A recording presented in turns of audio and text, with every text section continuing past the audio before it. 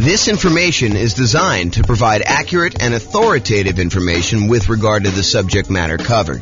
It is offered with the understanding that the presenters are not engaged in rendering legal, accounting, or other professional services. If legal advice or other expert advice is required, the services of a competent professional should be sought. Welcome to the Virginia Beach Real Estate Investing and Real Estate Financial Planning Podcast. Learn all about investing in real estate in Virginia Beach, Virginia, with a combination of real estate financial planning and modeling with numbers specific to Virginia Beach, plus syndicated, more generalized recordings of live and pre-recorded real estate investing classes, not all of them specific to Virginia Beach. Be sure to stay tuned after the podcast for a message from our sponsors. All right, so real estate investing shocks. I'm James Orr. So how this class came about. So I had a client, real estate brokerage client. They were under contract to buy a new construction property, and they've been under contract for a long time. I'll show you the actual dates in there. Some new construction, and this was an example of that, had an exceptionally long period where you're waiting for the property to be built. So in this particular case, they went under contract, and the builder said, your property is going to be worked on and finished in whatever it was, 6 months from now or something like that. So they were too far out for them to reasonably pay a fee to lock their interest rates. Because when you lock interest rates more than a certain number of 60 days or something in advance, you're a lender, right? So 60 days in advance, then it's much more expensive to pay for that lock. And there's usually a premium on that interest rate. It's not like you get that best rate. If you lock it within 60 days, you get the best rate. If you lock it more than 60 days, there's usually a cost to it, or sometimes there's a cost to it, and usually the rate's a little bit worse. And so they were like, hey, it's 6 months out, rates are really low. Let's see if they'll go down. I mean, there's always that chance that they'll possibly go down because they've been going down for so long. But they did not lock their rate. So what happened was, they got within 60 days of closing. The builder calls on and says, hey, look, we're about 60 days out. You should probably lock your financing at that point. They call up their lender to lock the rate, and they were shocked. They called me almost in distress, hey, we may not be able to buy this property because it's way, way worse than it was. And so that's what we're going to look at. So this is historical interest rates and where they went under contract. So this is going all the way back to probably 1970 or so. You can see rates were at 7.5. They kind of went up in the early 80s to whatever this was, 18.5 or so. Kind of came down all through the 2000s, all through this. And then by the time they went under contract, they were not at all-time lows. That was probably 2021 or whatever it is according to this chart. It kind of went up from there, went down a little bit, but it had gone up the tiniest bit. And so when they went under contract, they were at this little mini peak. And so there was almost a thought of, well, maybe rates will go down, right? I'm not going to lock right now. They've been a lot lower within the last couple of years. Maybe they're going to go down. But if you look back historically, this was ridiculously low. And part of what this class is going to go over is this idea of understanding history and understanding probability of what are the chances this is going to happen to me and what could happen to me. And so if you look back over this, you can see that there's a chance that they could have been really, really ugly, right? The chance of it going back up to 17, 18%, pretty low. But, it's been in this 5 range for a long time. I mean, definitely above 5 for quite a while. So for them to think that it was going to go low, maybe, but could also have gone a lot higher. And that's what happened. So this is when they went under contract at this little point right here. This is when they were closing. And so you can see the rates had gone up quite a bit beforehand, and the rates were much, much higher. On the next slide, I'll show you what the actual numbers were and the actual dates. But you could just see visually how this happened, right? And how this was a shock to people. And there's a couple people in this room that experienced this real time where they had something like this happen. They were about to buy a property. You were living in the property, at least one of you guys were living in the property with an option to buy it, and thought, okay, yeah, I'm just going to live here until my year is up because I'm nomading. And then once my year is up, I'll go qualify for a loan. Everything's going to look amazing. My numbers are perfect. If my interest rates stay anywhere near where they are, my numbers are going to be awesome. I'm going to be able to buy this property. It's going to cash flow like crazy. This is going to be perfect. And I love the house. And then this happens. And interest rates go up and you're like, oh, I can't do it, right? I'm really, really close, but it just didn't happen. So that's the hard part. Okay. So here's what happened. the rate changed. It went from about 3.55% on February 3rd, 2022, which is when they went under contract, to 5.78%. So from 3.55 to 5.78% by June 16th, 2022. That was an increase of 2.23 percentage points. So it went from 3.55 and it increased by 2.23 percentage points, or a 62.8% higher interest rate. That's crazy. And that's the shock. So their payment went from, and this is just principal and interest, their payment went from $1,929 per month to about $2,500 per month, an increase of payments of 29.6%. So their payments went up almost a third. If you thought you were going to have close to a break-even cash flow nomading this property after a year or two, but now you're going to be negative $571 per month, that's shocking, right? You were going to go buy a property, you were going to be break-even. You thought, hey, look, if I'm able to get into this thing 5% down and I'm break-even on this thing in a year, that's amazing. And now all of a sudden you do it and you're like, oh, now I'm negative $571 a month, like negative almost $6,000, $7,000 a year. That's pretty insane. And that was the problem.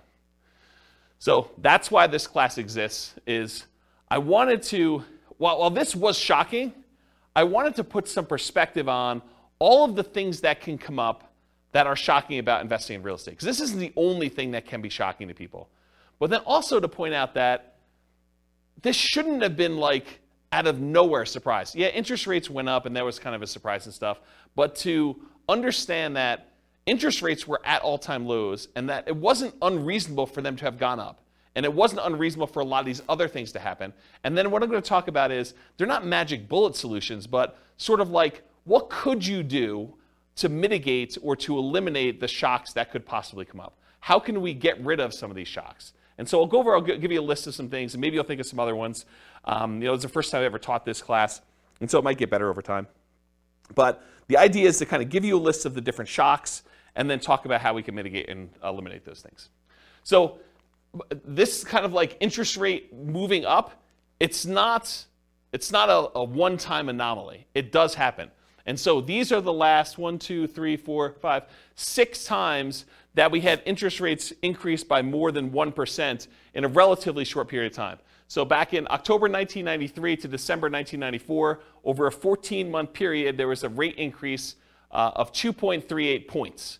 So not 2.83% in that it didn't go up 2%, but it went up, from whatever it was to 2.38 percentage points higher than that. Okay, so home prices during that period of time, they went up 3%. So if you're wondering, hey, if these significant increases in interest rates that we've had, do home prices drop? And the answer is no. So historically, in every single one of these cases, the interest rates went up. The home prices went up. So it went up 3% for that period of time. The number of home sales did go down by 11%. So we sold fewer houses during that period as interest rates were rising. We sold fewer of them, but prices were up during that period. From January 1996 to September 1996, over an 8-month period, we saw a 1.2 percentage points increase of rates, and home prices went up 2% during there. Home sales went down 2%, though. So it means we sold less houses, but they went up in value 2%. Yeah, Ben? Is that 2% over that 3-year period, or is that 2% annually? I think this is a 2% increase in home prices during this period. That's what I think it is. I didn't actually go compile the data. I got this, I think, from Freddie Mac's website. Here's the address. You may want to go read like their kind of like the analysis, how they put it together. But my understanding is that it was 2% over that period of time. Yeah. And this wasn't a 3-year period. It was only 8 months. So January 96 through September 96, it only took 8 months for this to happen. And then it was 2% over that period of time. I thought it was 93 and 96. I was just looking at the start date column.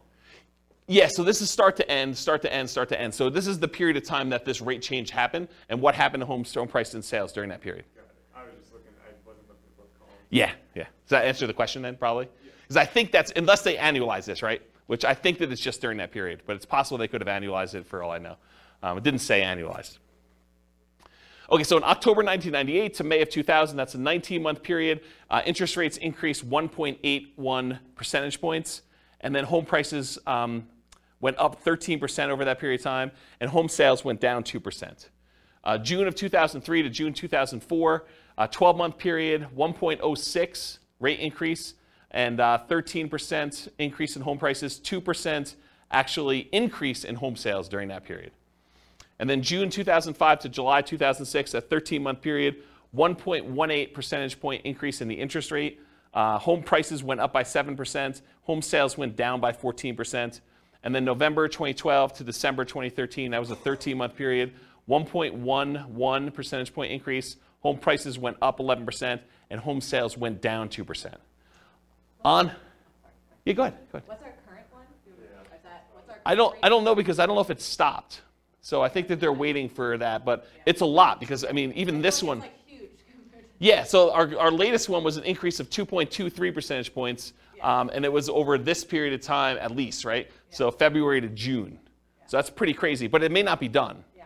And we need to stabilize. I'm not sure how they determine where it stops either because it's sort of arbitrary, to a certain degree. So on average, it was a 13-month period for the interest rate to adjust.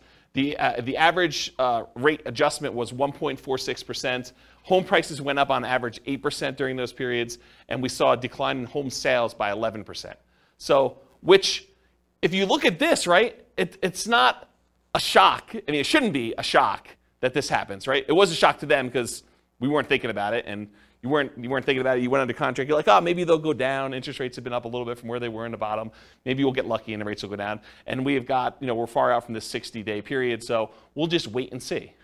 But then this shows you that we shouldn't really be that concerned. Do you have a question, Austin? I saw you looking.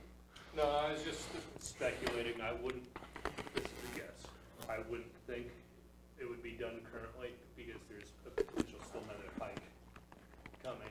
So until that, we know if that's going to change anything or not. I wouldn't think that this go around this year would be finalized yet. I wouldn't say finalized. I was just thinking like our current number is bigger than any number on that list. Yeah. And so probably in a year, if it keeps going up, it will be worse. Yeah. That's all I was getting. Maybe it's peak to valley too, right? Yeah. Maybe it's like they look at what the lowest was and the peak and they sort of determine where it was. It's hard to say. It's really hard to say. There's some speculation in the room for the recording about like whether we should use the current one now and whether it's going to continue or not. So we don't know. All right, any questions on this? So the idea though is that this is not like out of nowhere. You should not have known that this could possibly happen.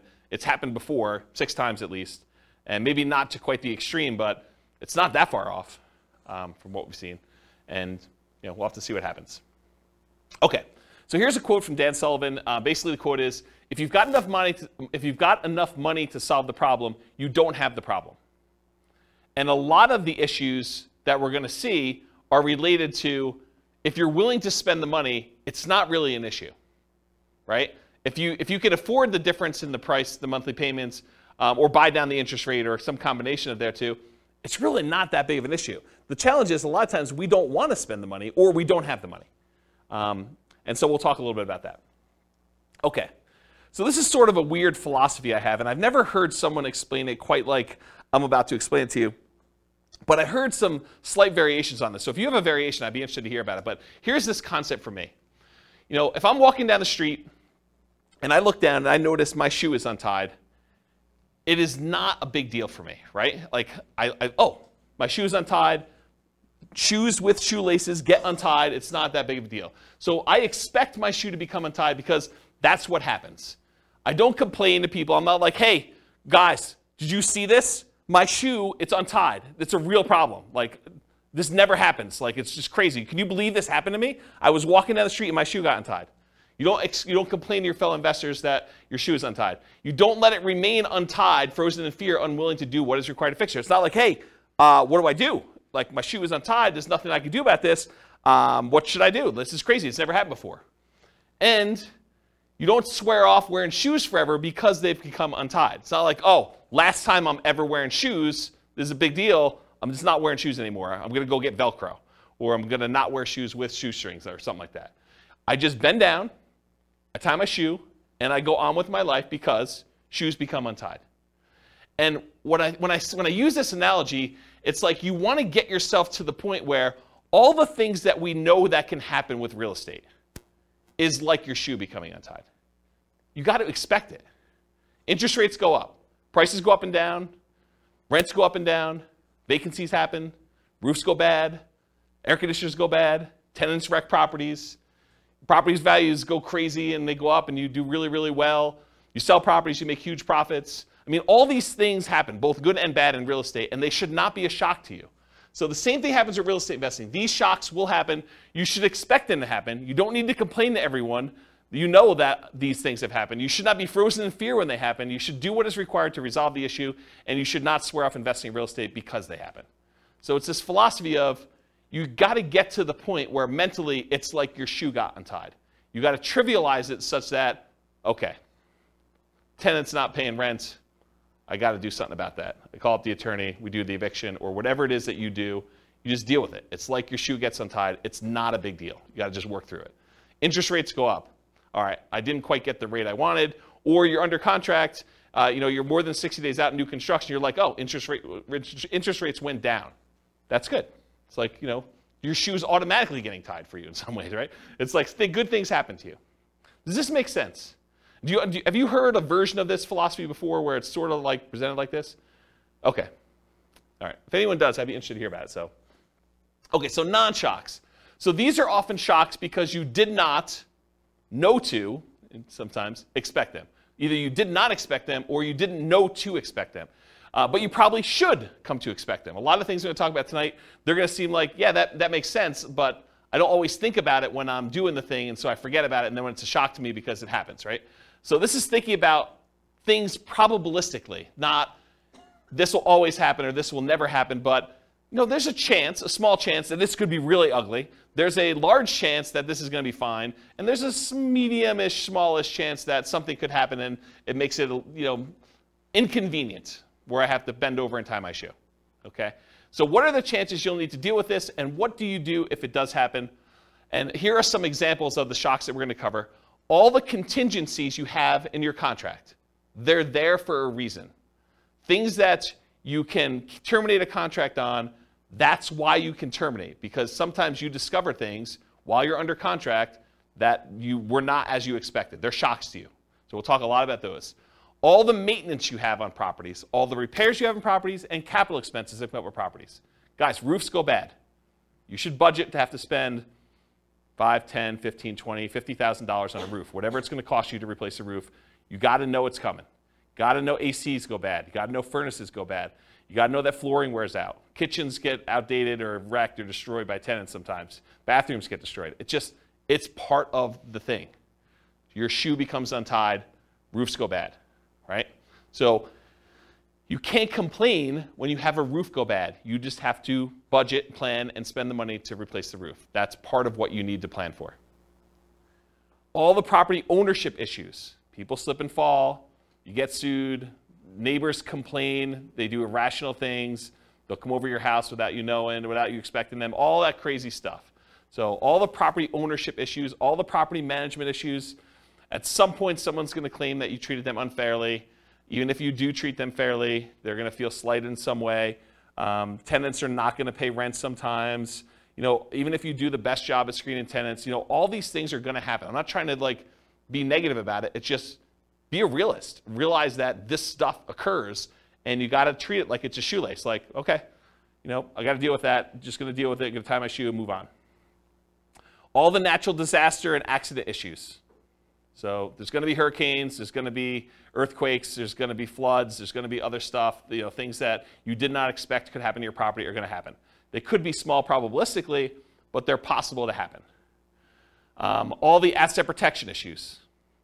So all the things about slip and falls and people suing you and perhaps challenging your ownership of properties, multiple properties, or you getting in car accidents and people coming after you for that. All the stuff you deal with in normal everyday life exists. So just be aware of that. So including all the different things we're discussing in tonight's class. There are reverse shocks, as I've hinted at before. Sometimes shocks go in your favor. Home prices go up while you're under contract.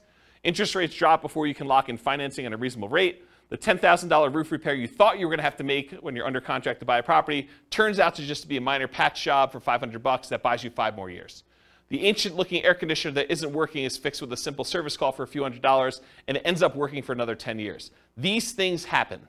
Just like you buy a property when the air conditioning is working, and it turns out you need a whole new AC unit just randomly. Like it's the coils are cracked or something that you just could not tell while you were under contract. So good and bad things happen to you. Does that make sense? Okay. So here's the intent of the class. Raise your awareness of what the shocks are. Try to give you some of the simple ideas of what the possible ways are to mitigate or eliminate them, and that there are no magic bullets or magic solutions to many of these shocks. It's not like I'm going to magically solve the roof issue or the interest rate issue for you. I'll tell you some tips and how I think about it, what you can do for it, but they're not going to solve all the issues for you. So just realize that up front. Okay? Okay, so here's the class format. We're talking about shock, what it is, and then how to mitigate and completely eliminate it if possible. And then I use this abbreviation ME instead of saying mitigate, eliminate all night. So ME is going to be an abbreviation on the slides that show the mitigation, elimination sort of slides. Okay, so here's some general principles. These are sort of things that, in general, help dampen the impact of any of these shocks. Okay, so many of these are universally applicable to all types of shocks. Number one is reserves. You really should have reserves to invest in real estate. These will help mitigate the overwhelming majority of these issues. Again, if you have the money to solve the problem, you don't have the problem. If you have the money to replace the roof, it's annoying, but you got a new roof, and now your property is good for X number of years. You know, if you need to replace an AC, just replace the AC. If you can afford to buy down the rate and get it back there, you buy down the rate. Yeah, it's not ideal. You just do it, though. If you want the property and it's going to be a good investment for you long term, you just figure it out. And if you want rates when rates drop down, you can refinance again. So one thing is having reserves. Number two is worked with experienced professionals that have navigated or at least been trained to address these issues before. So be willing to pay for advice from your team, attorneys, accountants, CPAs, inspectors, property managers, real estate agents, brokers, the title folks, et cetera, et cetera, et cetera. If you're willing to have people that have gone through this before and can help you navigate and understand, well, typically here's how we deal with this, here are some solutions we usually use, or put it in perspective for you, I think that's worthwhile. Study history. So know what has happened in the past, and ideally not just the very recent past. As I showed you on that chart with interest rates coming down, they were really looking at, and I didn't ask them this, but I assume that they were really looking at that last 5 years or so where interest rates were really, really low. And they were like, hey, look, we just came off a really, really low interest rate. Maybe these rates are going down again. But if they look back over a very long period of time, they would have seen that it's not unreasonable that the rates did what they did, right? And then have a backup plan whenever possible. So what is your plan if this happens? Maybe really low probability, but what are you thinking? And maybe there's things you can do now that will make it easier for you in the future should that come up. And then evaluate what your risk exposure is and determine what level you're okay with. If rates go up by 0.5 point, am I still in? If rates go up by 2 points, am I still in? If rates go up by 5 points, am I still buying this property? And just evaluate what makes sense for you. What are you willing to deal with? What are you not willing to deal with? And then patience. I think this is part of the manage your expectations sort of philosophy. It's like, what's reasonable for you? Like, what do you expect to happen? Do you expect every property that you go to buy that you will have no things come up on inspection? Or that you'll never have a property go vacant? Or you'll always be able to get the rent you estimated when you buy a property? Or that rents always go up? You could always rent it for more than you rented it for the previous time. Managing your own expectations and knowing what it is. You don't hit home runs every at-bat. It's not like every time you do this, everything goes perfectly and you score. Do what is within your circle of control and let go of things outside your circle of control. They had no control over the interest rate. They did have control as to whether they were willing to pay the premium to lock in that early. It seemed so expensive at the time to lock in whatever that was, 6 months ahead of time. But it was probably, in retrospect, not that they should have done this, but in retrospect, it probably was cheaper than what they ended up paying. That was within their control. And then remember this concept of expected value. If you've not heard this before, it's a pretty interesting phenomenon. It's kind of like a math way of thinking. If you have aces, you're playing poker, and you've got 2 cards down. If you've got aces and someone else has 2-5 offsuit, you have the odds in your favor if you have aces and they have 2-5. And if you kind of played out an infinite number of hands, more times than not, the aces will win. And so you have an advantage. Your expected value, your expected chance of winning with the aces is much higher than someone who has a 2 and a 5 in their hand. However, can someone who has aces lose? Yes. Yes, they can. So the idea is that they can have the advantage. Everything could be going in their favor, but they could do everything right, but they could still not have things go their way and they could lose. What's crazy to think about sometimes, though, is the 2-5 offsuit can also do everything wrong and still win. Right? They could go and play the hand completely wrong, but the cards that they get dealt in the middle of the table end up being 3, 4, 5. And that's what's hard to understand. So you got to think to yourself, okay, the odds look really good if I do these things for me to win. Not saying I'm guaranteed to win, but they look really, really good. And you got to be careful because sometimes, like with the 2-5 offsuit, you do the wrong thing and you get rewarded. You locked in 6 months earlier and paid the premium, and that seemed like the wrong, it may have even seemed like you were doing the right thing at the time, and maybe that ended up not being the right thing. And you could still end up that being correct if you had interest rates go up by 2.65%, over that period of time too. Okay. Any questions on patience? Cool. So I'm going to go over some different groups, the stuff before you buy a property, the stuff when you're under contract, the stuff post-closing once you own a property, some things specific to selling, and some extras. I think there's only one extra that I've gotten here. So that's the groups we're going to do. So let's go over before you buy. And some of these, once I go over one or two of them, they're similar enough, we're going to be like, okay, we already know that. All right, so you're out looking for a property to buy. You find an amazing one. You want to put in an offer, and maybe even do put in an offer, but you find out there are multiple offers. This could be a shock to you. If you've never been in a market where you have multiple offers on a property, or you've never bought a property before and realized that the really popular, very desirable properties sometimes get more than one person bidding on it, you may not be ready for this. Anyone who's kind of been buying a property in the last 2 years has been like, oh yeah, multiple offers, yeah, we see 20 of them. But if you're brand new, you haven't seen that, could be a shock to you. If you are looking for the best of the best properties, why would it surprise you that other people also like that property and want it too? So it should not be a shock. So here's the mitigate or eliminate thing with multiple offers. If you are willing to compete, make strong offers that have the best chance of getting accepted. And I have a slide coming up from a class I did called the 10 tips to get offers accepted in hot markets. I'll kind of give you the 10 tips, but if you really want the 2-hour version of that, go watch that class. And then the next thing when you're doing multiple offers is work with a professional who understands multiple offers and can give you some tips for doing it. And again, you're not going to win every one of them. It's just impossible. If you have 20 offers on a property, which is an extreme case for really, really hot markets, 19 of them don't get it. And then know your market. Sometimes it makes sense to make a strong offer right away with short deadlines to avoid competing offers. You go see a property, you're like, okay, this one's really, really good. I definitely want this. I have a feeling it's going to get multiple offers on it. So I'm going to come in hot tonight, make an offer, tell them I need an answer by 9 a.m. tomorrow. And you come in really strong with your offer. It has to be so compelling that they're not willing to wait to see what other people are willing to do.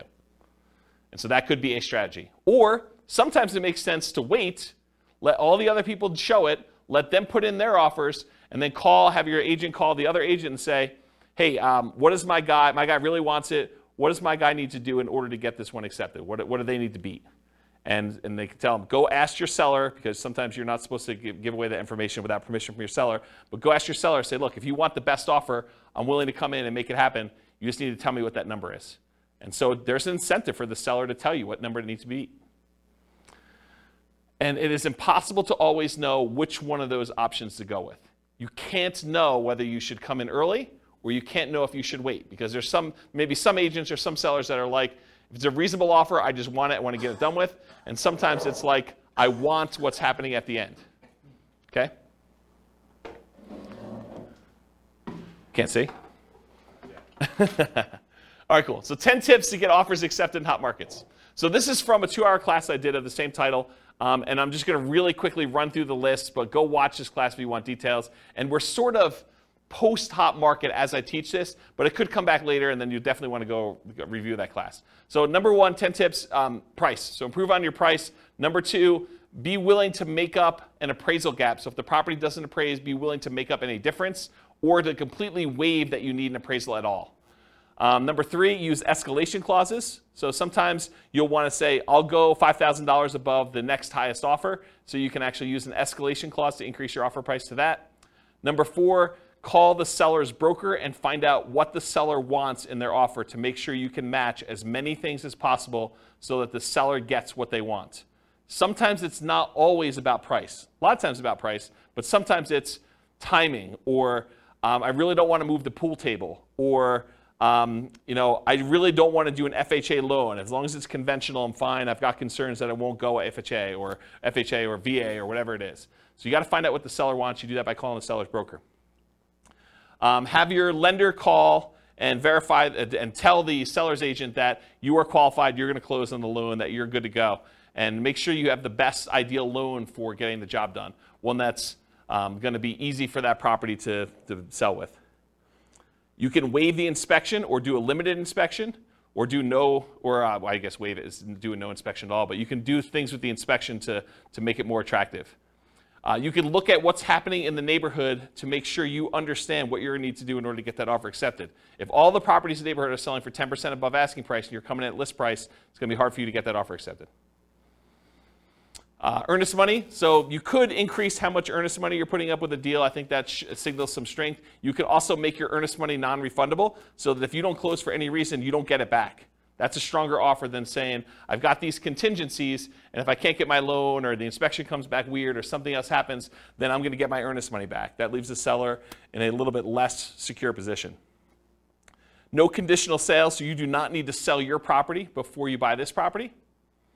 And then in some cases, especially when you're an investor and you're willing to buy more than one property, being willing to accept a backup position, because a certain percentage of the offers that do get accepted fall out.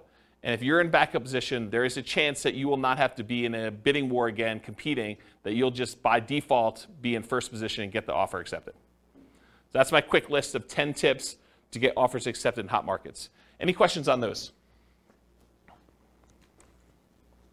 All right, sweet.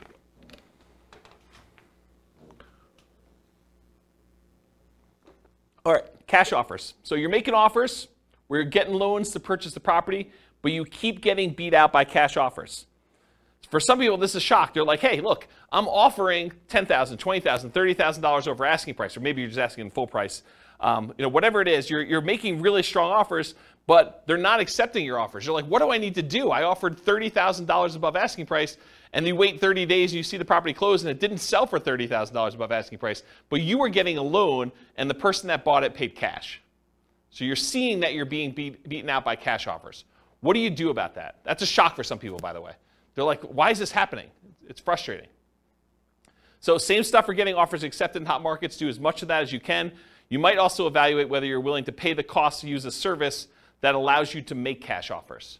There are services you could pay a fee to where you can then come in and they buy it cash and then you actually refinance out of it for some form. They'll vary a little bit depending on how they're structured, but that's the basic idea. Are you willing to pay the premium to make it a cash offer? Then maybe you don't need to go $30,000 over. Maybe you just need to pay 2 points or 3 points on a cash offer deal. Okay? Any questions on this? All right, limited accessibility. So either you can't schedule a showing, something about the property, they're not letting people in until a certain day that you can't make, or they're not letting people in at all because of a certain situation going on with the property, or they have very limited time in the property when there. For example, we only are allowing 15-minute showings, one person at a time. This happened during COVID. 15-minute showings at a time. We can only have one person in the property at a time at all. And we're only doing showings between noon and 4 o'clock when someone's able to take the dog and they're not at work. And so there's a really limited time, and you only have 15 minutes in the property because there's like people booked directly behind you, and everything is packed. And you can only see the property for 15 minutes. Sometimes it's hard to make a decision on a property in 15 minutes. Sometimes but sometimes it's tough. Or you must see it with other buyers, agents, tenants, or sellers present. There are other times you're looking at a property and the seller insists that they be there. Or the tenants are there because they will not allow you to be in their property without them being present, so you don't go look at their room that they're growing weed in or something like that.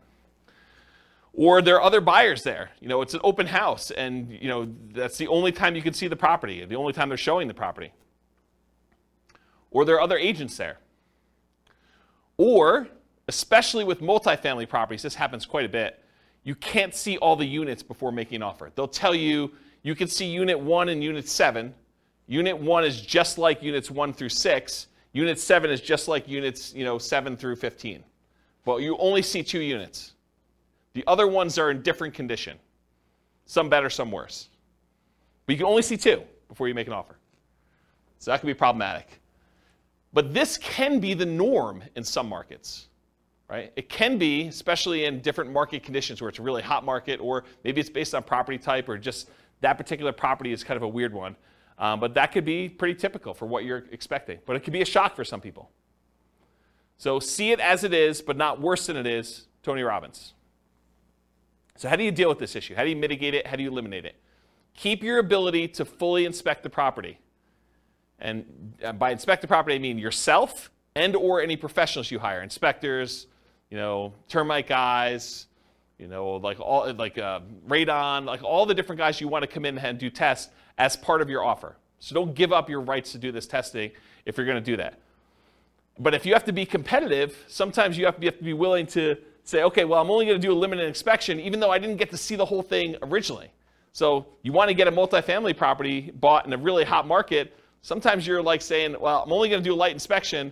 I'll just do a walkthrough of the other units, but we're good. I know what's going to be there. I've done enough of these. You got to be willing to kind of accept that risk if you need to do it. And then evaluate what your reasonable exposure is and what the probability is that will happen, and bake that into your offer. Say, look, I've seen enough of these at this point. There probably are some ones that need a full kitchen remodel, probably some that need a bathroom remodel. So I'm out at most, whatever it is, $15,000, $20,000, whatever number you put in for your remodels. And so that could possibly be the case.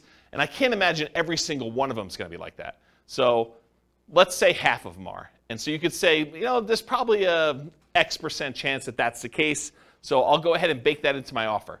I know that I'm going to possibly have to come out of this. If it's better than that, great. If it's worse than that, yeah, I got a little worse of a deal. Okay? Any questions on limited accessibility? All right, not having all the information. So you're wanting to make a decision, whether you're going to make an offer or not, but you don't have all the information you need. Maybe you're missing HOA docs to be able to tell if you can use it as a rental, or that you could park your RV, or put a little ADU, additional accessory dwelling unit back there. Maybe you're missing solid rent comps. You're just unable to get rental comps for this particular property. You really want to call your property manager. They're not open until Monday. It's Friday night. You're looking at this property. You just can't get it to make a decision. Or maybe you're missing property financials. This happens all the time with multifamily properties. You want to get financials for the property. They're like, yeah, you'll get them when you go under contract, but we're still preparing them and I don't have them. And we already have 14 people looking at the property in the next 2 days. Got to make a decision. You're missing info on the condition of parts of the property you're unable to see. Snow is on the roof, tenants in one or more of the units. It's a hoarder house. You can't see past all the boxes and garbage. There's times when you will not have the information you need in order to make a decision. So how do you deal with, how do you mitigate or eliminate this lack of information? It's rare that you'll have all the information you need up front, especially with multifamily properties. You need to move forward to get more information, like going under contract, but keeping key contingencies. So if you're like, look, I really want to see the financials, well, make your offer, subject to you getting these financials and being able to terminate the contract if you can't get them. And again, you got to weigh this. If you ask for so many contingencies, it may make your offer weak and you may not get it to begin with. So you got to balance this act of, hey, look, I'm making an offer. I'm not demanding that I have the financials, but I really want to see them. But I'm moving forward regardless of what they are. And then you make your decision based on that. And sometimes doing things like what I just suggested of moving forward, but getting the information later, comes at a cost. Paying for an inspection, paying for an appraisal, paying for professional opinion or advice on a property that you may ultimately not end up buying. That's part of the buying process. You're going to pay some of those costs, and sometimes you're not going to end up buying the property. And sometimes you buy with incomplete or sometimes inaccurate information. So sometimes you buy a property and you never get the information from the seller. You're guessing. It's incomplete history. Or sometimes they give you information and it's wrong. They tell you, yeah, the HOA allows RV parking here. and you come to find out that that was not correct. Or Airbnbs. That's another good example.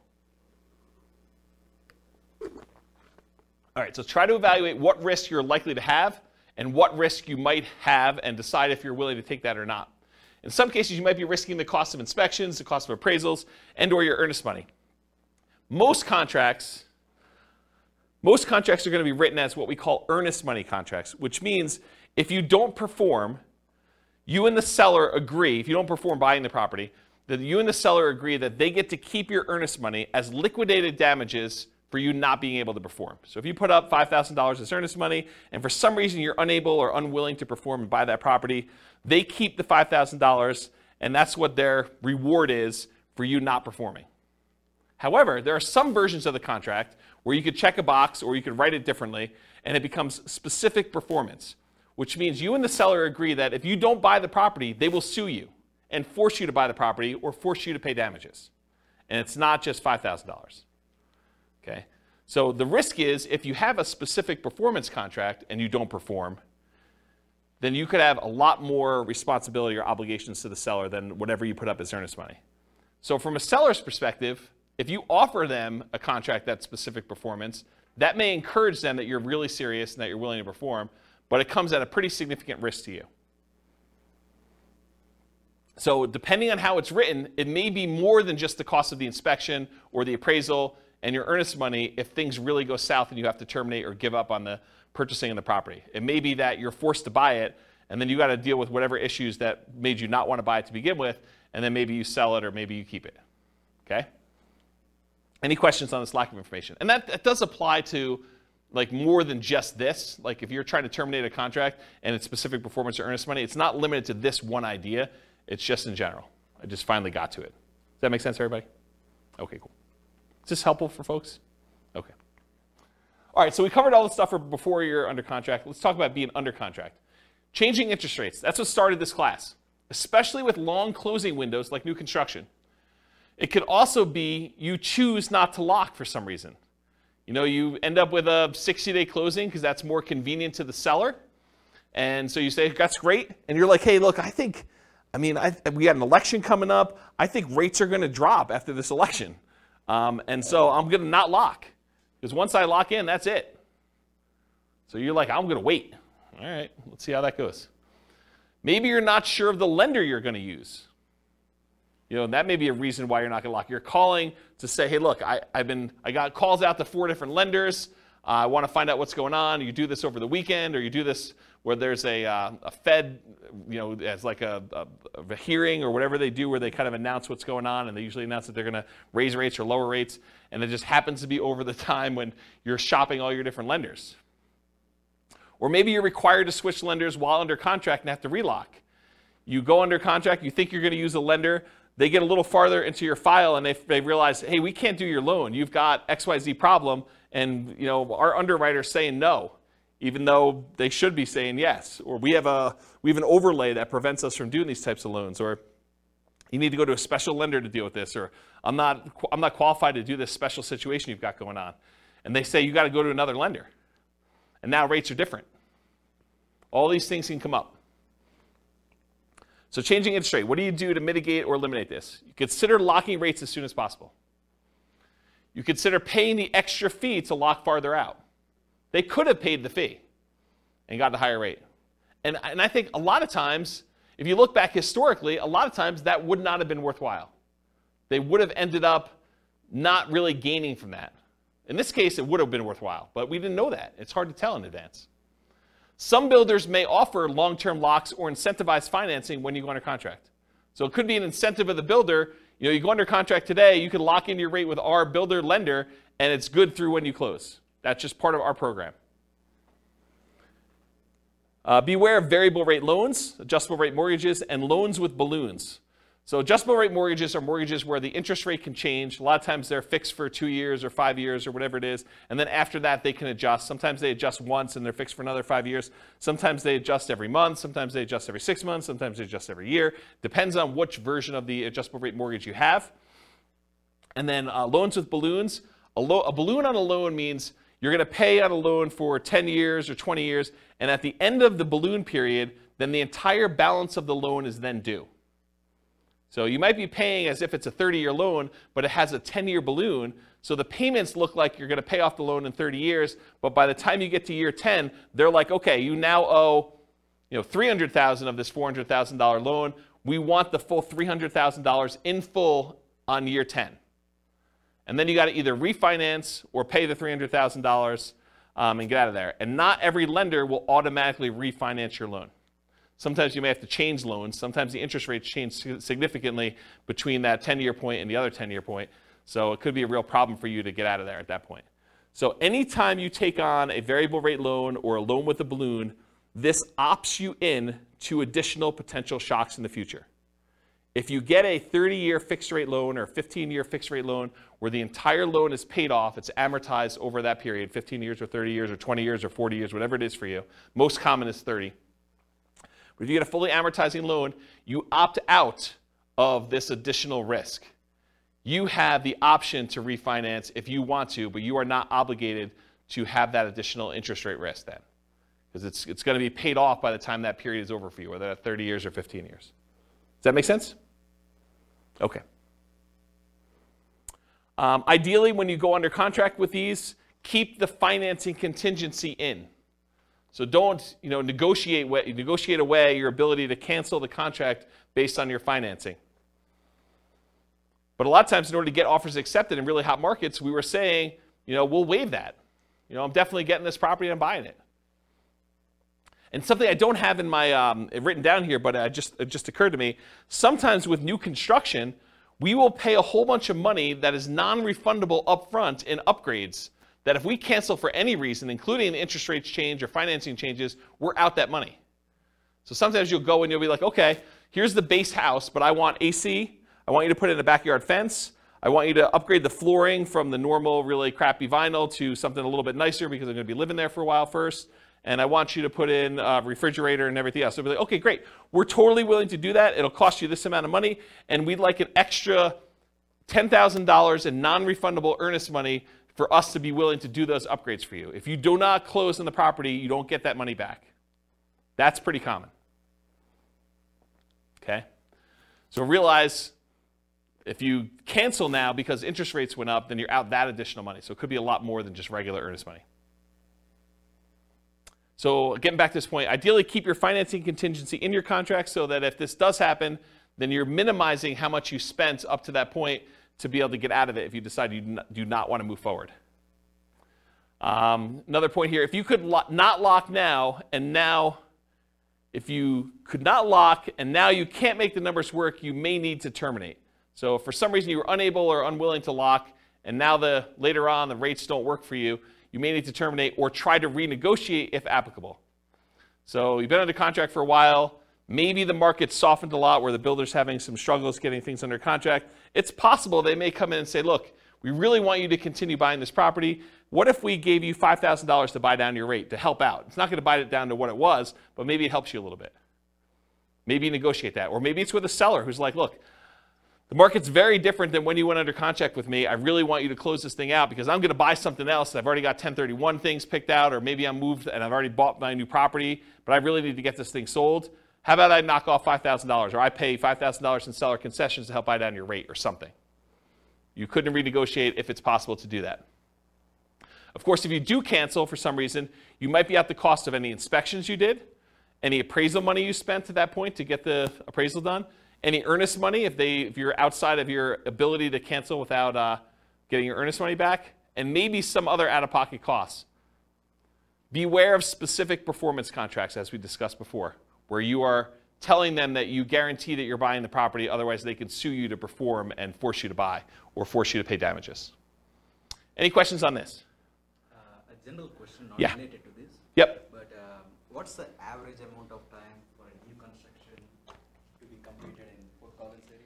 It varies. So it depends on the builder and how backlogged they are. Some builders will actually build spec homes where they're building them in advance and you could buy it within 30 days. And then other builders are such that they have not broke ground yet on the property, and other ones they're in different stages where they say, look, these 5, we've already dug foundations and they're going to framing. These are already framed.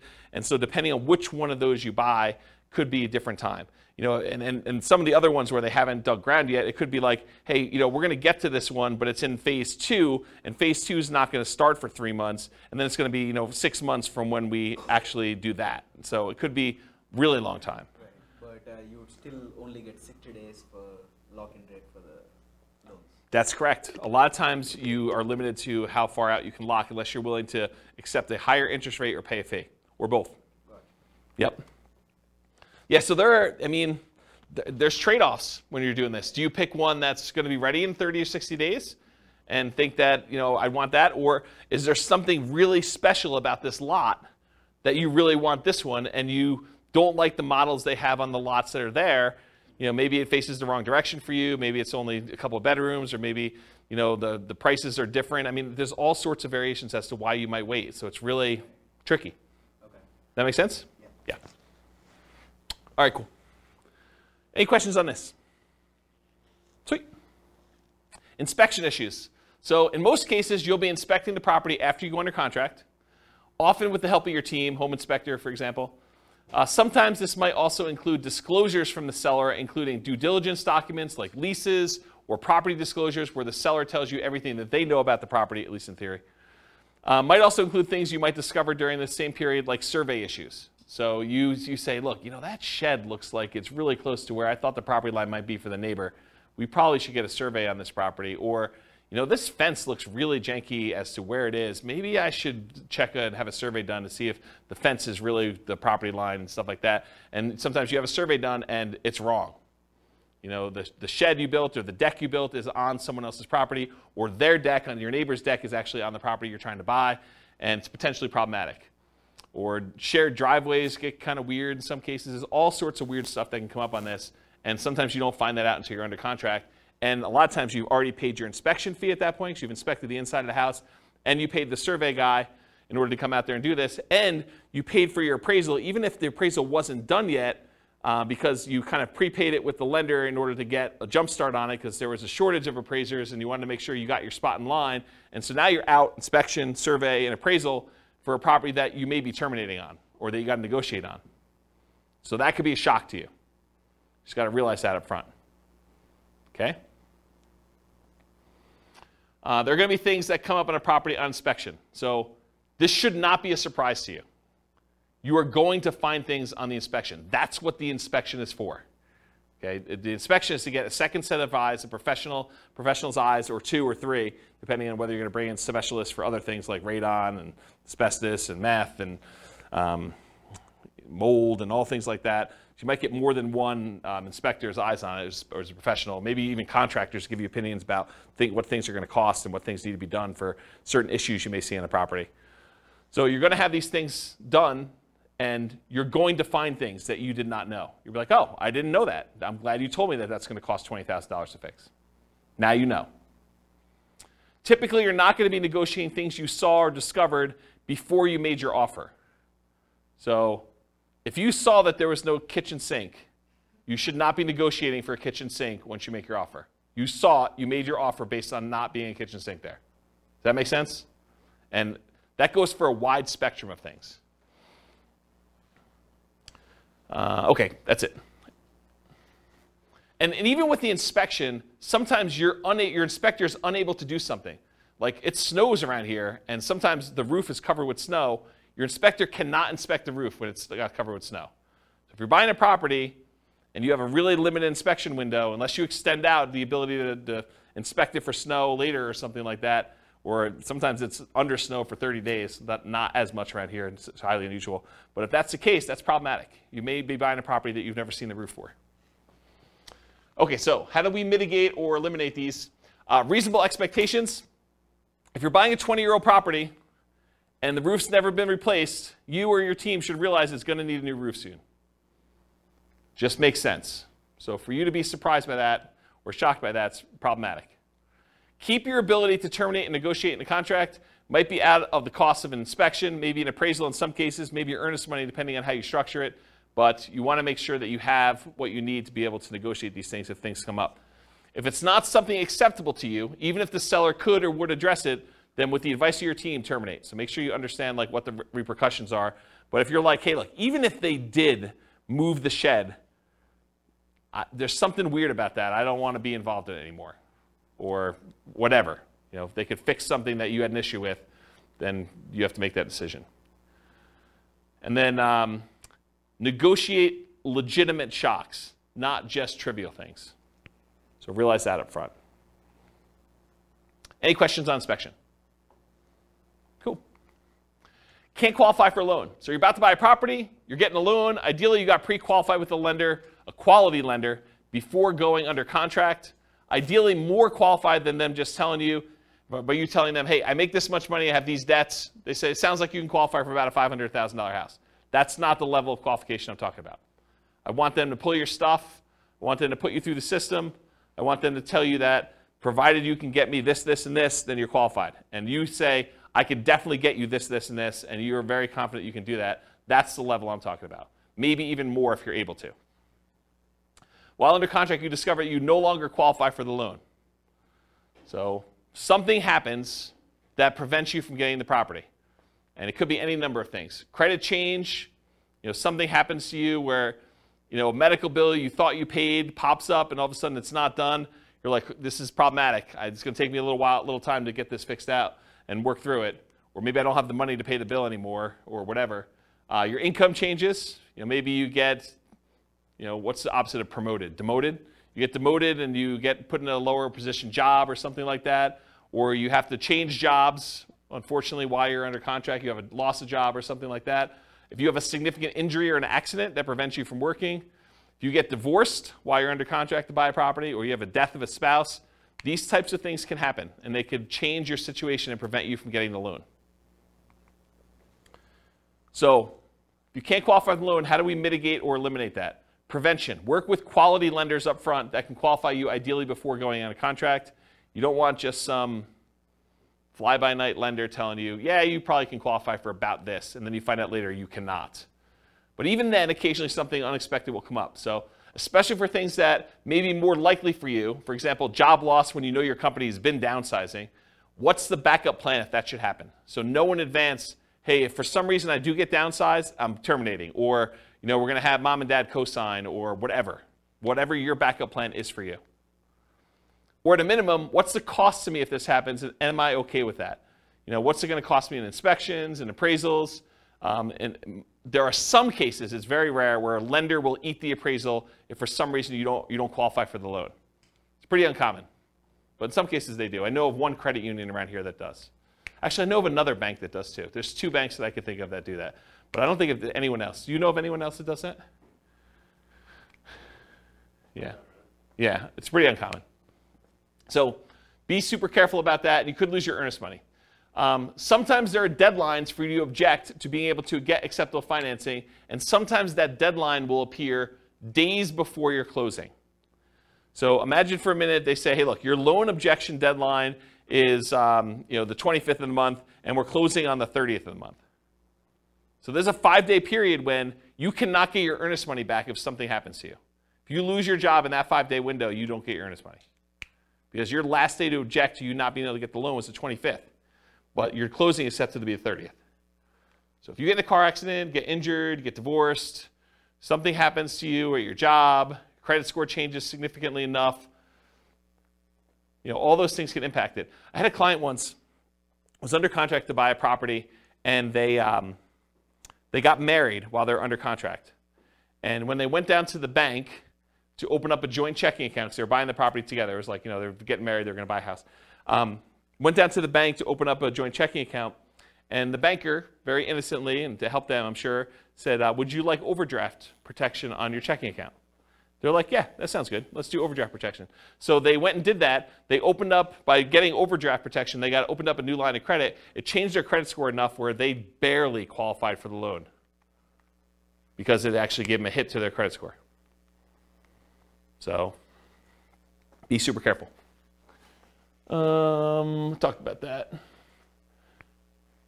All right, cool. So what happens if you can't get insurance on a property? Sometimes you can't get insurance at all. You go to buy a property and you realize this is uninsurable. I'm not able to get insurance at all. More commonly, you might not be able to get reasonably priced insurance for the property. You'll call down to insurance and they'll be like, hey, so this is a weird property and it's got ABC going on with it. in order to get insurance, it's going to be 3 times what you thought it was going to be. You're like, whoa, that is expensive. So be aware that that can happen. Sometimes properties are in flood zones, and you might not know they're in a flood zone. It's not like there's water on the ground in flood zones all the time, right? It's flood zones because it occasionally gets flooded. So flood insurance can be expensive. It might be more expensive than you thought it was going to be based on location, age, composition, history, something like that. So be aware. Another one on here, fire. Fire? There's a lot of places that will not insure homes because of what they're considered in terms of property. Like if you were in Netherlands or other areas, it can be really hard to insure. So they could not insure them because they're in some type of fire area where like forest fire or something like that? Yeah. Yeah, that's kind of what I was thinking about location, but yes. Yep. Yeah, so how do you mitigate or eliminate this risk of can't get insurance? You can check with your insurance agent before you make an offer. I'm not sure I would go to that extreme, but you could. I mean, that's one way to mitigate or eliminate it. Sometimes you still run into the unexpected, though. They give you a quote, think it's something, then when they finally formally submit it, something weird comes up. Most lenders require insurance if you're getting a loan, so are you willing or able to buy the property for cash if you can't get insurance on the property? And is it that good of a deal? You could also try alternate insurance providers, other insurance agents, especially ones that do more unusual policies. So I had a property once that I personally bought, and I don't remember the details. This was probably 20 years ago at this point. But there was some really weird thing where I was unable to get insurance on it, and I had to go to like one of these really obscure insurance agents to get the policy on it. And it was a little bit more expensive. It wasn't that bad. It was probably like 50% more than what I was expecting it to be. It wasn't a deal killer, but it was unexpected. It was unusual. So realize you might need to go to some weird insurance company to do that. Won't appraise. You're under contract to buy a property at a certain price. You hire and you pay for an appraisal. Usually you've already had your inspection and pay for that as well at this point. You might also have committed to other expenses, like paying for a moving truck and or storage units because you're getting ready to move. Maybe you close with a buyer who is purchasing your property that you were living in, and now you're living in a hotel with friends waiting for this house to close, and you get to the end and it doesn't appraise. So the property is not appraised for what you're under contract to buy it for. What do? You could negotiate with the seller to try to come to terms with an acceptable price for both of you. And it depends on the status of the market and whether they had 19 other offers behind you as to whether or not they're willing to negotiate that. Might mean you're paying more than appraised value. So they may say, look, it was $20,000 under the purchase price is $20,000 above what it appraised for. How about we split the difference? Well, you're paying $10,000 more than it appraised for. And how does that work out mathematically, down payment-wise? You got to come up with the 5% or 10% or 20% or 25% of whatever the appraised value is, plus the difference. So if you agree that you're going to pay $10,000 above appraised value with the seller, you got to come up with 25%, if you're buying it as investment property as an example, of the appraised value plus the $10K more. Are you willing to do that? Are you able to do that? And if you can still terminate based on appraisal, you might be able to get your earnest money back. If you're like, hey, look, I don't want to buy this property because it appraised for $30,000 less than what we're under contract for, so I think I want to cancel. And so you paid for inspection, probably paid for the appraisal, but probably can get your earnest money back if your deadline is still there and you're able to do that in a contingency. Yeah? Can you also get another appraisal? In some cases, you may be able to get another appraisal. That can really vary, right? Appraisal. It can. You could also contest the appraisal. Yeah, sometimes you could say, hey, look, you use really bad comps. These are not comparable sales. Yep, those are also good mitigate, eliminate options.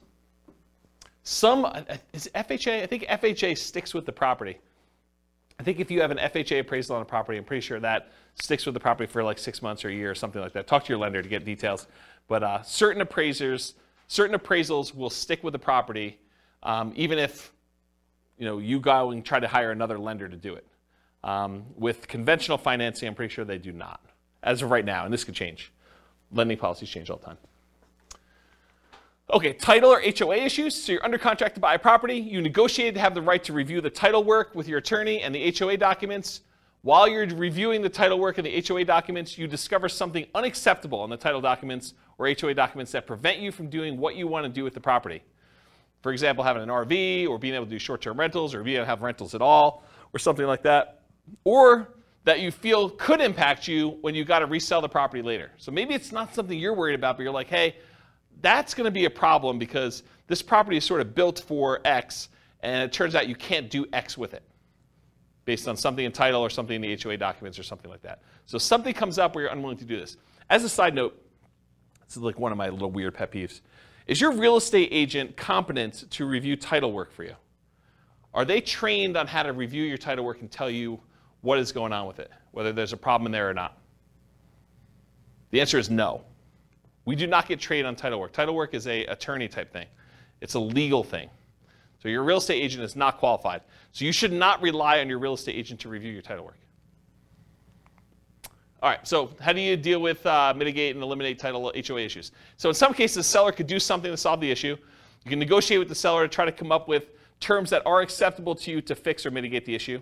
For example, if you thought you were going to be able to park an RV on the property, but the HOA says you can't, then would you be okay with an X dollar discount instead? That could be a possible solution. If you could still terminate based on title or HOA, you might be able to get your earnest money back, often out the costs up to this point, whatever that is, inspection, appraisal, etc. Any questions on this? Cool. All right, post-closing. What if you can't get rent? Can't get the rent you thought you were going to get. You bought a property with the intention of renting it, traditional buy and hold, short-term rental, nomad, whatever it was. You now own the property. You've already gone through closing, everything you've got in hand, but you can't quite get the rent you thought you were going to be able to get. That's a shock, right? I thought I was going to get $2,000 a month. Can't get it. Maybe it's $1,800. Maybe it's $1,500. Lower than expected. The market's softer than expected. Maybe you just, fewer people applying. Maybe it's poor time of year. You've got a property and you're trying to rent it over Christmas. You closed right after Thanksgiving, and now you're trying to rent the property between Thanksgiving and Christmas. Good luck. It's a soft time of year. You get poor feedback from the previous tenants or guests. Maybe you got really bad ratings on Airbnb for that. Maybe you got, there's a new website comes on where tenants get to rate the quality of the properties, or maybe that exists in your marketplace, and you got really bad reviews. Could be a problem. So how do we deal with this? We evaluate all the different ways to improve cash flow on rental properties from another class I taught, How to Improve Cash Flow Workshop, How to Improve Cash Flow Workshop, the class. So for the sake of time, I will talk about a couple of these, but I'm not going to run through them all in detail. There's a 2-hour class on this literal thing, and there's a checklist for it. But things like subdividing your property into multiple units to get more rent than you thought you were going to get, renting upstairs and downstairs separately as an example, renting by the bedroom or bed, rent parts separately like garage, community pool, RV parking, RV and backyard, add services like high-speed internet. That's not interest, it should be internet. Offer the property to a tenant buyer on lease option, lease purchase, or agreement for deed to increase income, reduce maintenance, charging pet rent, charging fence rent or carpet rent. They want new carpet, you charge them extra rent in order to pay for that, or extra rent for something else the tenant desires that you install.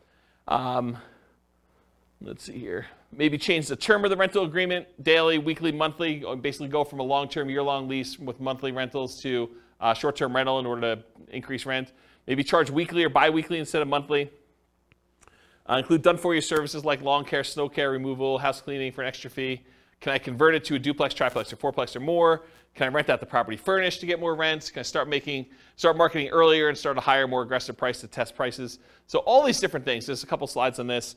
So go watch that 2-hour class. I'll put a link to it in the show notes. But there's a lot of stuff you could do in order to increase rents on that. All right, next one, undisclosed issues. You find out about undisclosed issues after closing. So you buy the property, you close, you're all excited, you walk with your keys, you go pull your car into the driveway when you get there, and the neighbor comes over and is like, hey, I am so glad you bought that meth house. We were really concerned it was going to be another drug dealer coming in. I'm so glad you guys bought that. And you're like, what are you talking about? This was a meth house? Oh my gosh, I didn't know that it was a meth house. That's a real problem. So you find out about something undisclosed after your closing. The seller may or may not have actually known. Maybe the seller didn't know it was a meth house. Maybe they were an absentee landlord and they were just oblivious, and they thought the calls from the police were just solicitations for raising money for the police fund, when they were really calling to say, hey, you got people serving meth or dealing meth out of your property. The inspector may have missed the issue. So it's possible the inspector did their best, but they couldn't see it or didn't know to look or just overlooked it or was just hiding or something like that. Or maybe you may have assumed it was a small issue when it turned out to be a more expensive issue. So you thought this was going to be a $500 fix because you've had that issue in the past before and it didn't cost that much. But now they're like, oh, no, this is not a $500 fix. This is a $5,000 fix or $10,000 fix. We got to go in the walls and rip stuff out. And you're like, whoa, can't you just do this? They're like, nope, it's beyond that. Can't do that. So some common ones might be repairs or unable to use it the way you intended. Those are like the big groups. All right. So definitely how do you deal with these? How do you mitigate or eliminate these? You definitely get inspections done to help reduce the chances of this happening. Not saying it won't happen, but it definitely reduces chances. Get bids from contractors for repairs you're unsure about, and maybe even ones you think you know how much they'll cost, because with inflation, I'm finding that prices are way up beyond what I thought they were going to be. Okay, so if you thought, hey, in the past I had this done 5 years ago, it was X number of dollars, but now it might be 2X or 3X in some cases. This reminds me of a really funny story. So I bought my first house, had a wood-burning fireplace in it, and so I'm talking to my father-in-law about buying wood, like wood for the wood-burning fireplace. And I was like, oh, it came in these logs. I got to cut it up or something like that. He's like, oh, just go buy a chainsaw. I'm like, how much does a chainsaw cost? He's like, I don't know, $13, $14. I was like, what year did you buy your chainsaw in? He's like, I don't know, 78, something like that. I'm like, it's got to be over $100 today for a chainsaw. So you just never know with inflation and stuff. All right. Get advice from your professionals about being able to use the property as you intended. Typically, the seller is not responsible for making sure that you can use the property the way you desire. You could think, hey, I'm going to do this as a short-term rental. The seller is not responsible for making sure that you can use it as short-term rental. You are. So you got to do that research and find out, make sure that you can do it. All right, what happens if the seller or the tenant won't move out? And this could be at the time of closing, or it could be something that happens after you own the property. So you buy a property, and now the seller or the tenant won't move out. So you were supposed to get the property vacant. You do your walkthrough right before closing, and you go in the property, and there's still like at least 1 or 2 days of stuff to be moved out of the property. Like you're like, they hardly moved anything. Like, we're going to closing in an hour. Are you going to be out of here in an hour? And they're like, oh, I don't know. I might need a little extra time to do that. That's okay, right? How do you deal with that? You walk through the property before closing to make sure they're out, ideally. Evaluate if you're willing to close with them still in there. If they're not out, might be hard to negotiate and still close with the same loan on the same day. It's tricky, right? If you have a loan, all the paperwork's done on the loan, and all the money's listed out, can you just have the seller give you $2,000 to close on the property? Not without the lender knowing and approving that. It's possibly loan fraud. It's an inducement to buy the property from the seller that the lender does not know about. So you need to get permission from your lender to be able to do that. Good luck trying to do that in an hour and getting those documents approved again. So you got to figure that out. It's kind of tricky. Make sure you understand eviction laws and how they might apply to your situation beforehand. So go talk to an attorney if you think this is anywhere possible, a remote chance or something like that, or your property manager or both. And then get professional help from the attorney for evictions to make sure it's done promptly and correctly. You don't want to go like Wild West this and kind of try to make it happen. You really want to understand what you're doing. Any questions on these? Kind of shocking, right? Be able to do that? Oh. Apparently I must have missed one of the slides. So underinsured or not insured for some things. So not all things can be easily covered by insurance. But many investors, especially newer investors, may shop solely by insurance premium and not compare coverage to understand what's covered and what's not to some extent. So the thing is, you go and you call 3 different insurance and they say, okay, your policy is going to be $1,400, your policy is going to be $1,200, your policy is going to be $1,100, the 3 ones you call. You're like, oh, well, I'll go with the $1,100. That sounds like the best one. Maybe not. Maybe the $1,100 one didn't cover sewer backups into your basement. Or only covers personal injuries on your property to $500. And now someone gets in an accident on your property, they slip and fall, and their medical bills are $5,000, and now you're coming out of pocket $4,500. Well, that $300 that you saved doesn't look so good now, does it? And that's the difference between some of this stuff. So you have to have insurance, but you opted to choose a less expensive insurance policy. It's limited coverage for an actual claim, or it's not covered at all. You gotta make sure you understand what you're buying and what you're covered for. And apparently I didn't do any things in there, so I think I covered it though. All right, what about price or rent drops? You buy a property, you typically don't see price drops or rent drops on properties you're under contract with, since the market tends not to move that quickly in a way that you can easily measure.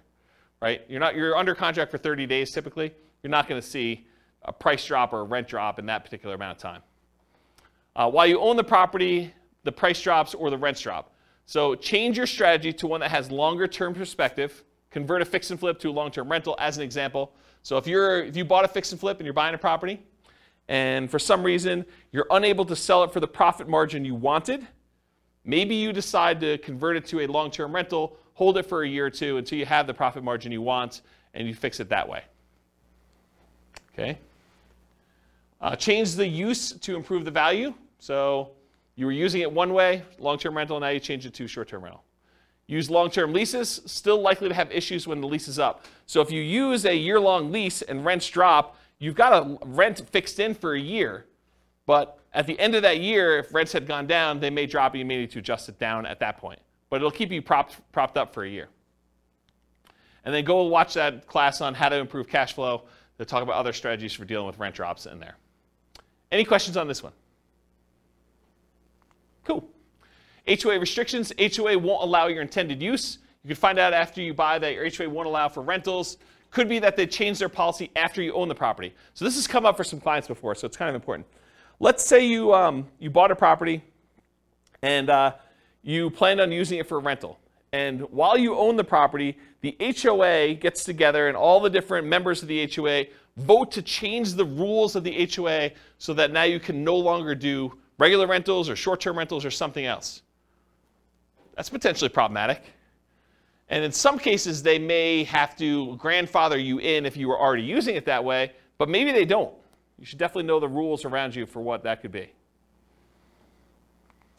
So read through your HOA docs is how you mitigate or eliminate it. Read through the HOA docs carefully before buying, often done while you're under contract. It may also be done prior to making an offer, but it's often not practical. Most of the time, they're not giving you HOA docs to read before you go under contract. Most of the time, it's done afterward. You may not have access to them until you're under contract, and you may need to act quickly on in-demand properties just to get your offer accepted. Get the help from your attorney interpreting them if you're concerned. Your real estate agent is not reading all these HOA docs, so you should be reading them and getting the help of an attorney if you need help interpreting them. We're not trained on that. It's not like we get training on interpreting HOA covenants. What about loan call due? Oh, this is an interesting one. I put some slides I've never put in a presentation before here, so this will be interesting for you guys. Loan call due. So you decide you want to buy a property, like buying it subject to, or maybe even on a lease option, as you'll see here in a second, or you move it into a LLC after you buy it for asset protection reasons. You know, things like that, where you're like, you don't think it's a big deal, but now the lender's like, wait a minute, you now triggered this due on sale or due on transfer clause. What happens if the loan gets called due? Oh, that's pretty interesting. So let's take a look. How do you mitigate or eliminate this? You understand and get advice on the Garn-St. Germain Depository Institution Acts of 1982, which discusses loans being called due. Talk to an attorney about it before doing these types of creative deals and asset protection strategies. And I want to be 100% clear. I'm specifically talking about buying properties creatively, where the seller leaves their loan in place and you take ownership of the property. Buying the property subject to the existing financing, or where the seller has the loan existing in place and you agree with the seller to wrap the financing where they get part of the payment and then part of the underlying loan is paid. Or, and this is the part where you really need to pay attention, or you own a property, you got the loan, and you decide to move the property into an LLC. Okay? So have a backup plan, be able to pay off the property, refinance, or bring it in to partner or refinance. So that's one of the things to do. Now I'm going to talk to you about the Garn-St. Germain Depository Institution Act of 1982. There's a link on here with this on here, but since you guys are not going to go read it, I'm going to explain it to you, okay? Because I want you to understand what this covers and what this doesn't. So this is 12 U.S. Code 1701 J3, preemption of due on sale prohibitions. This is all about due on sale clauses. Definitions. For the purposes of Section 1, the term due on sale clause means a contract provision which authorizes the lender at its option, they can do it or not do it, to declare due and payable sums secured by the lender's security instrument if all or any part of the property or any interest therein securing the real property loan is sold or transferred without the lender's prior written consent.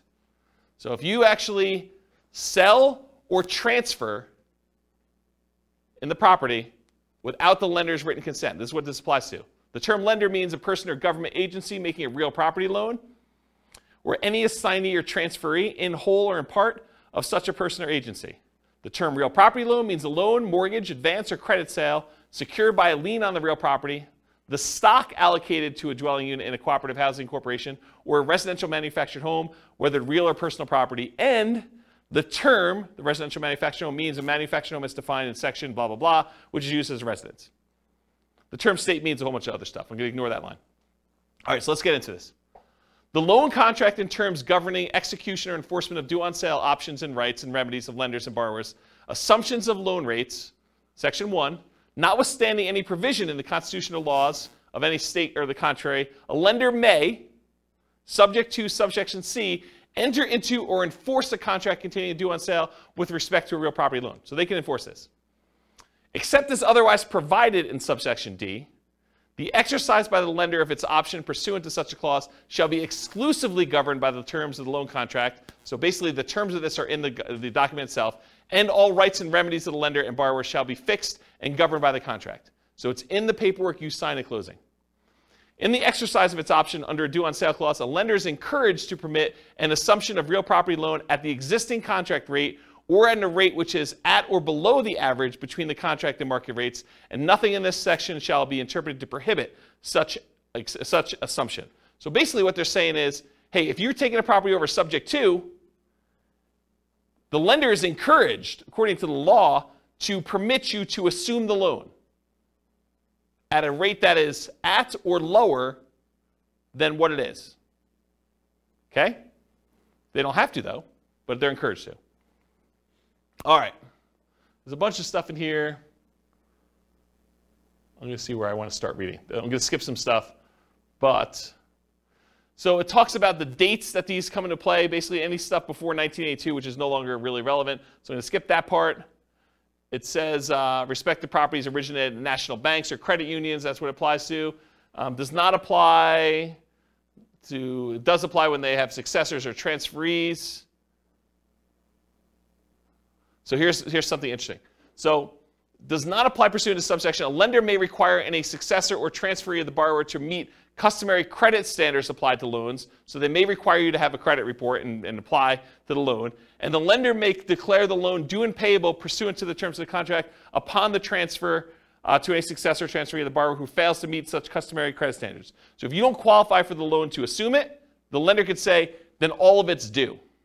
That's their solution.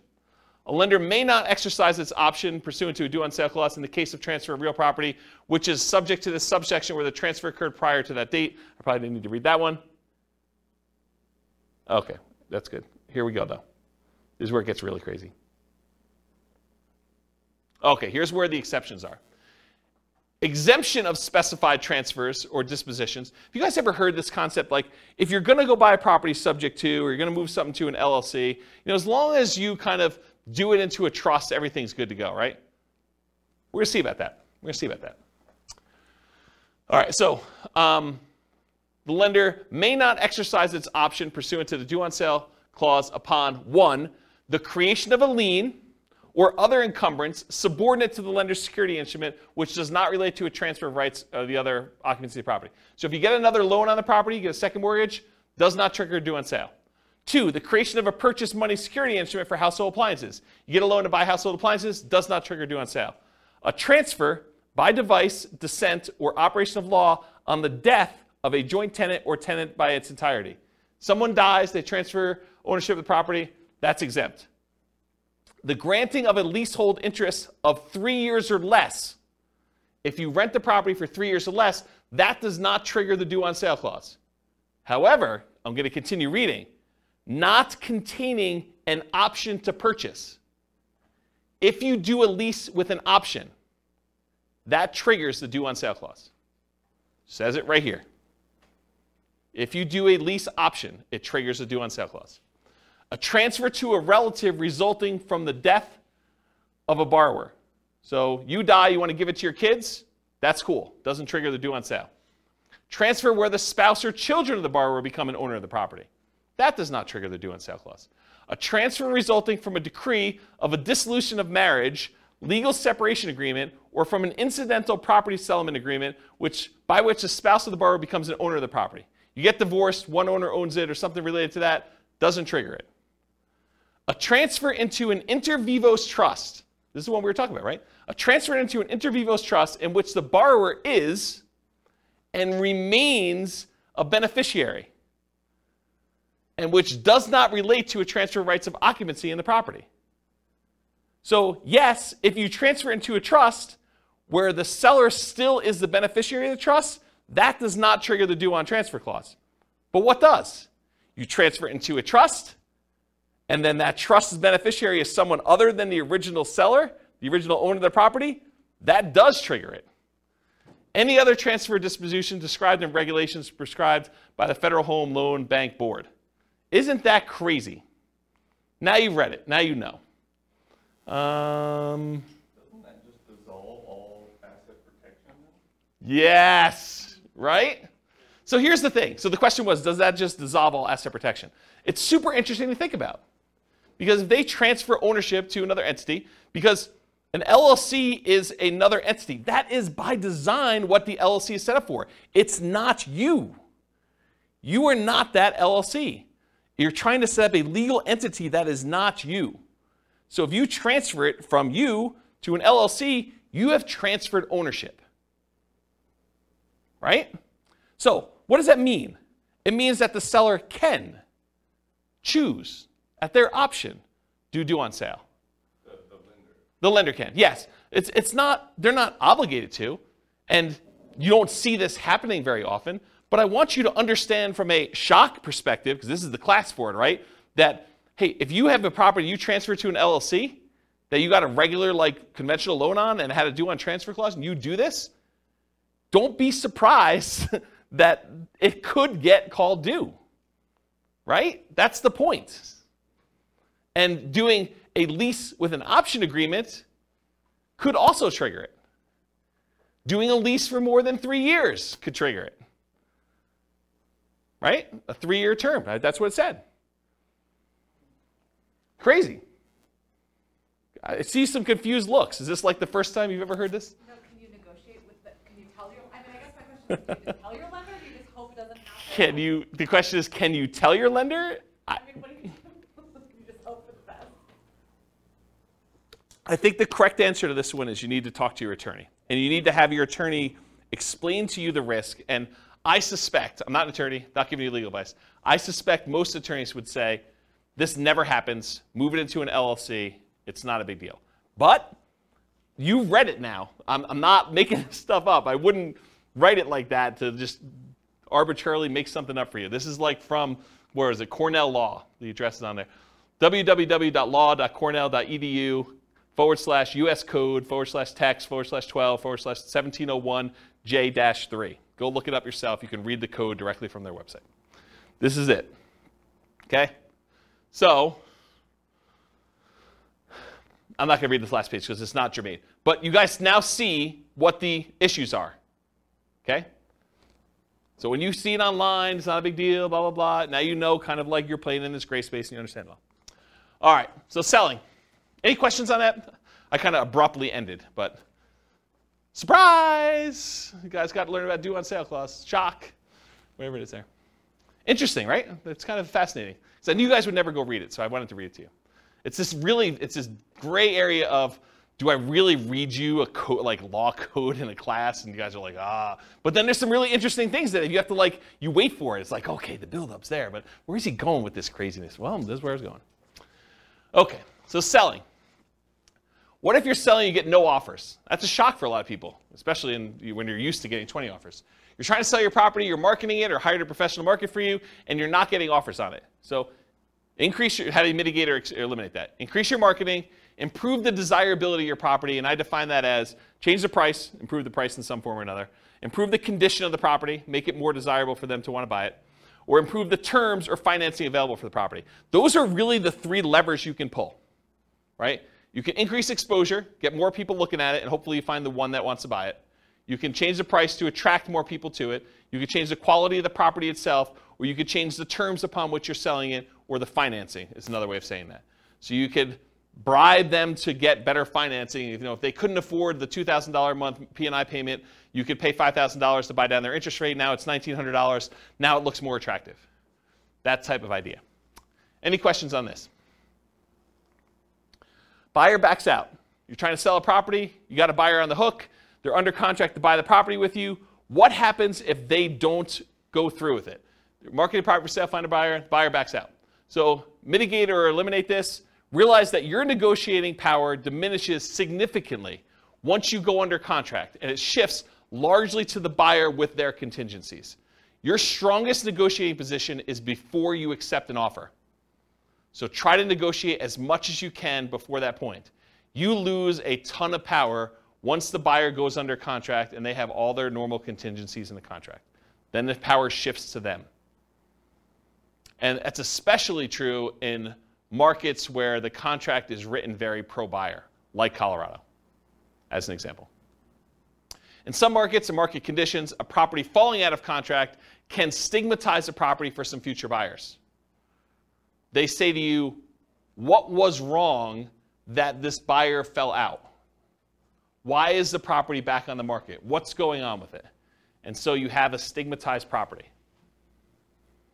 Now, if you have 19 other offers behind the one that you accepted, that's less of a deal. But if it's a soft market, it's a much bigger deal. Make sure buyers are qualified and able to perform before going under contract. Do as much of your checking before you accept. Call their lender. Verify that they can actually get their loan. Verify that they're a strong buyer. Try to feel out see if you can read between the lines in the paperwork as if they're going to be a pain in the butt and ask for a ton of things on inspection or be really nitpicky about stuff, or like if a buyer comes in, and this is going to sound horrible, but if a buyer comes in and in the additional provisions they list out 14 other things they want you to do as part of you accepting their offer, that's a sign that you're going to have some interesting challenges with that buyer, right? You just know that's not normal. You're not usually seeing that. Seller to sweep the garden of the extra leaves before I take possession. Okay, you're sort of telegraphing, I'm a troublesome buyer. I've got some demands. And in some markets, you may still choose to accept that offer because you don't have anyone else. But got to realize that going in. All right, any questions on this? All right, conditional transaction chains. So the buyer's offer is contingent on them selling their home. Usually, but not always, the buyer's property is already under contract. So in some cases, a buyer goes out, they find your property, the one that they love, and they're like, I didn't know that I was going to find the property that I love the first time out. We were going to list our property for sale in the spring, but we really love your property. Will you go under contract with us now so that I could buy your property, and we will have our property on the market in a week? That happens. They really love your property, and now you got to decide, man, do I really want to have my property tied up while this other seller, now the buyer for you, goes and tries to list their property and tries to get it sold? And they don't even have it on the market yet. Well, now you're like, well, what price are you going to put it on the market, and what's it worth? Is this thing going to sit on the market for 6 months while my property's tied up? I really want mine sold. So you got to make some of those decisions. And then your buyers terminate their contract. So imagine for a minute, the buyer for you comes in. They say, I really want to buy your property. You're like, okay, what's the situation? You're like, well, we have a buyer already on our contract, and we gave them, they gave us 60 days to be able to close on it. So we can close on yours in 43 days because that's how long we have left to do it. So you're like, okay, I accept that. But now their buyer, for some reason, on inspection or they can't get the loan or whatever, they terminate. But they were going to use the down payment from the sale of theirs to buy yours. That's potentially problematic. So evaluate the strength and likelihood that your buyer's buyer will close on the property. You got to really look back at this and say, how sure are they going to close? Are they past inspection? How qualified are they? Can I talk to their lender? But you want to do all this before you accept their offer, because then you lose negotiating power. Understand this extra risk. This should not be a shock. If you accept an offer like this, you really should make sure. And they would be able to get their earnest money back because The other person's buyer or yours? yours, like. Yeah, because That's part of the condition. yes. So the question was, can the buyer who's under contract with yours get their earnest money back? And yeah, if they have a contingency in your contract that says, I'm planning on buying this thing, and if I can't get my loan, because they now they don't have the down payments, or maybe they can't qualify with 2 mortgages, they may be getting out on loan, or they may be getting out on the contingency they have for you. So you got to be super careful about this one. Consider other buyers before contingent buyers when possible. If you've got 2 buyers interested in your property, you may want to pick the one that doesn't have a contingency, even if it's not as good in some other areas, because this is a pretty big risk, in my opinion. Try to eliminate this contingency as early as possible. Or it might be very difficult to do this, and it might be really difficult to do this, but maybe negotiate compensation if their buyer fails to perform and they terminate on you. Say, look, I'm willing to wait and work with you, but if this current buyer fails, you need to put up an extra $2,000 hard, because I'm making decisions that's going to cost me more money in order to hold this property and have it off the market for you, because I got to move out in preparation for you buying this one, and I got to go buy something else. Maybe you then go under contract on something else, and it's problematic for you. So the time to negotiate this is when they're hottest, when they're most excited about going under contract in your property, not after you get them under contract and they thought, I won, right? You want to do this before you sign and do it. You want to negotiate these things. But it can be really hard to negotiate, really, really hard, especially if you don't have anyone else interested in yours, right? It's really hard for you to say, oh, we don't have anyone else. Why don't we just accept this one? And the thinking is, if they don't buy it, we'll just, someone else will come along. We'll keep it available for showings, and maybe someone will come along and do it. But the chance of someone coming along and being in a backup position is relatively small. Not a lot of people are wanting to shop properties that are already under contract in some form, unless the market's hot, then they might. Okay, any questions on this? Cool. Extras. So I put one here about 1031 exchange issues. If you're trying to compete a 1031 tax-deferred exchange, you might be trying to buy a replacement property or to sell a property that you've already selected a replacement property for. So you're like, hey, look, I really want to buy this new building. I'll have to go sell my old building in order to be able to 1031 exchange into this new one, and I'm trying to work that out and the timing of it. It's higher stakes in a lot of cases because there can be significant tax consequences for you. It's not just all the other stuff we've been talking about. It's all the other stuff we've been talking about, plus now you might have to pay taxes on something that you didn't think you'd have to do. And it's capital gains tax and depreciation recapture tax if it's a rental for whatever period of time you held it, plus if you have any rollover from previous 1031 exchanges. So it can be something that shocks you. Sometimes it's an issue with timing, especially with new construction. You try to buy a new construction property as one of the properties you're 1031 exchanging out of, and for some reason the builder delays. The contractor's there, or there's construction delays or supply line delays or something like that. You thought I was going to easily be able to do this, and now you're pushing up against a deadline, or maybe you're over the deadline. Sometimes it is an issue with inspection, appraisal, or other contingency where you're like, I really don't want to proceed with this because I've got this other stuff going on. So how do we mitigate or eliminate this? Get a contingency on your replacement that the sale must go through, or you can cancel and get your earnest money back. So when you're about to go buy something else, tell them, I'm doing a 1031 exchange. If my other one doesn't close, I'm not buying this one. And I want that contingency up and through as far out as I can get it, right? So that you know, or at least as far out as the other one's supposed to close. Maybe more if you can. Carefully consider your replacement property or properties. Make sure that you evaluate those as the probability of being able to buy those, and whether they look like they're definitely going through, or this kind of iffy one, or whatever you got going on there. And work closely with your 1031 exchange intermediary, the company you hire to do the 1031 exchange, to discuss what this looks like if things fall apart. Either your buy side or your sell side or whatever. Make sure you have those conversations to understand how they usually deal with it. This is like that expert advice sort of thing, right? And then make sure you have a backup plan. Because some of the consequences for this can be huge. If you owned a property for a long time, it's appreciated a lot, tax bill could be pretty significant for these. So we're not just talking like, I gotta pay $500 extra a month on a rental property because the interest rate went up. This can be orders of magnitude higher, right? All right, any questions on this? Otherwise, I'm gonna do conclusion. So, most of these shocks, if you think about the shocks we went through tonight, right? Should you anticipate most of these? Is there anything in there that's really a surprise? No, once I told you what they were like, yeah, I mean, this makes a lot of sense. They should be anticipated. You should see them. You should understand that these are likely to happen. Now, what probability, what's the chance of them happening? Could be really small, could be very common, right? So you got to understand like where we are with that. But getting professional advice and guidance and having reserves can help mitigate most, if not all, that we're likely to experience. Can you see that why having reserves can just say, okay, yeah, that's annoying, but if I want to do it, I'm still going to do it because it's just a little bit more money. And sometimes it's just money at different times, like the roof. It's not like you didn't have to do a roof. It's like a roof's coming. It's just now I had to do it at a time that was inconvenient for me. Study history to better understand what can happen.